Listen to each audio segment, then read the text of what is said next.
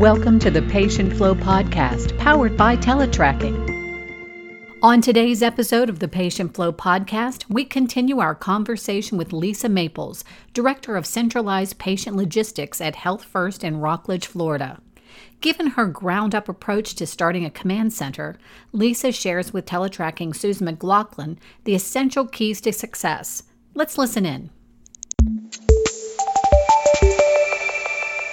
Lisa, based on your experience, if you had a completely blank slate and you could build a brand new command center with, anything that you wanted, what are some things that you've learned that you would do differently, that you would do if you sort of had this blank slate? Well, I kind of alluded to this earlier, but one of the big things that I would do when I first was looking at a new command center is make sure that I incorporated an educator for the logistics center from the beginning. We got about 2 years into our, centralized command center before we got an educator, realized we needed an educator, and it has really caused some starts and stops where we could have been, I think, a much smoother moving forward process if we had an educator in place. So that's one of the things I would have done, is just really make sure from the get-go we had an educator in place that was familiar with teletracking, that was familiar with our patient flow processes, that could get everybody that was hiring into us up and running quickly and moving forward. So that's one of the things that, if I was starting all over again, I would certainly do. And the other thing is that, we've kind of, as we moved along with our command center, have added things to it, here and there over the years. I think that as we did that, we realized how important to have utilization review here. If I had my chance to do it over again, I would sit down, really think about everything that affected patient flow through our facilities and try to, from the get-go, have all those areas in the centralized patient logistics area instead of, having a few, then adding some. I think it would have just been an easier process to have everything in place to start with. Lisa, you had mentioned previously the importance of relying on the frontline people, that they have the most experience and they know, the most insight. Could you talk about the importance of physician integration into the command center? So I think, having our physicians in our command center, we don't have them in our command center, but we have our Vital Watch EICU group right next to us also here in our centralized area, which, there's a physician in there. And having that physician in there just gives us that next level of being able to look at the big picture and determine where we should accept patients to, determine, if we have the capability to care for patients, to help us think through our processes and think through our patient placements on, where we have people going and who needs this and who doesn't. And, it's just another level of being able to have that physician to run stuff by, to say, hey, here's what's going on. What do you think about this? And having that physician insight has just been invaluable to us. So having the Vital Watch EICU doctor there at night is, if we need to run some questions by him, if we need to run a scenario by him, they're happy to talk to us and happy to help us through that. That's great. That's great to have that type of engagement. Mm-hmm.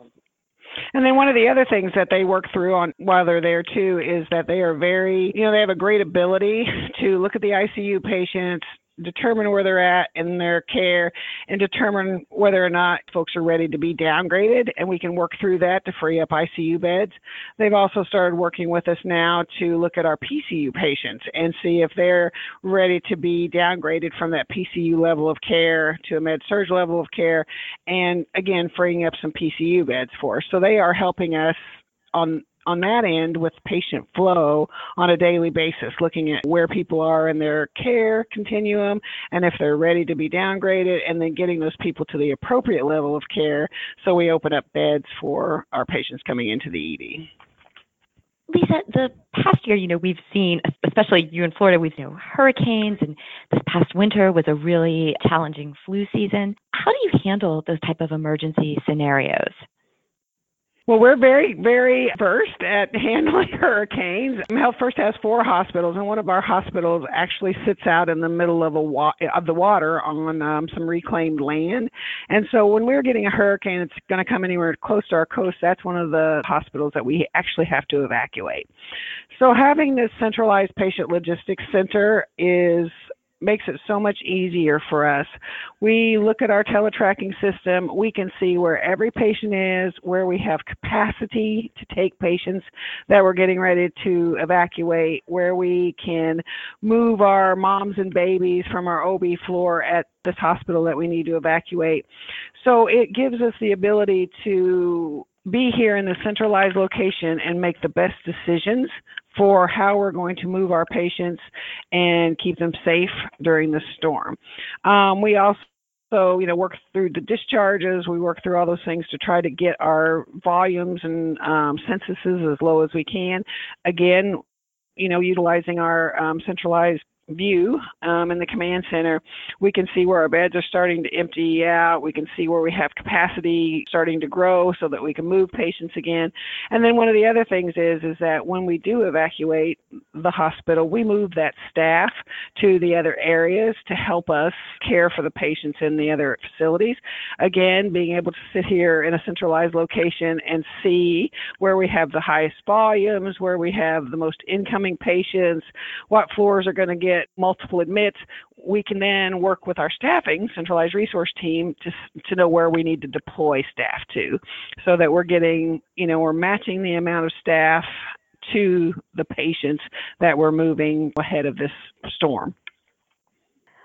So it certainly makes a challenging situation a little bit easier with that bird's eye view.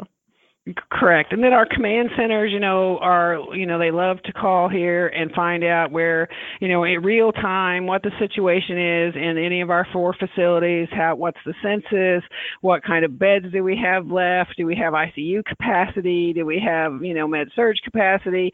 The command centers get so much information from us because we have that big global view of our organization as a whole. Instead of just looking at each individual hospital, we now are looking across our organization at all 950 beds we have and saying, during this hurricane, this is how we can best utilize the beds that we have left. Thank you for listening to the Patient Flow podcast powered by Teletracking. We take pride in bringing you insightful conversations with the leading experts in patient flow, as well as tips on industry best practices to help ensure patients get the right care in the right place at the right time.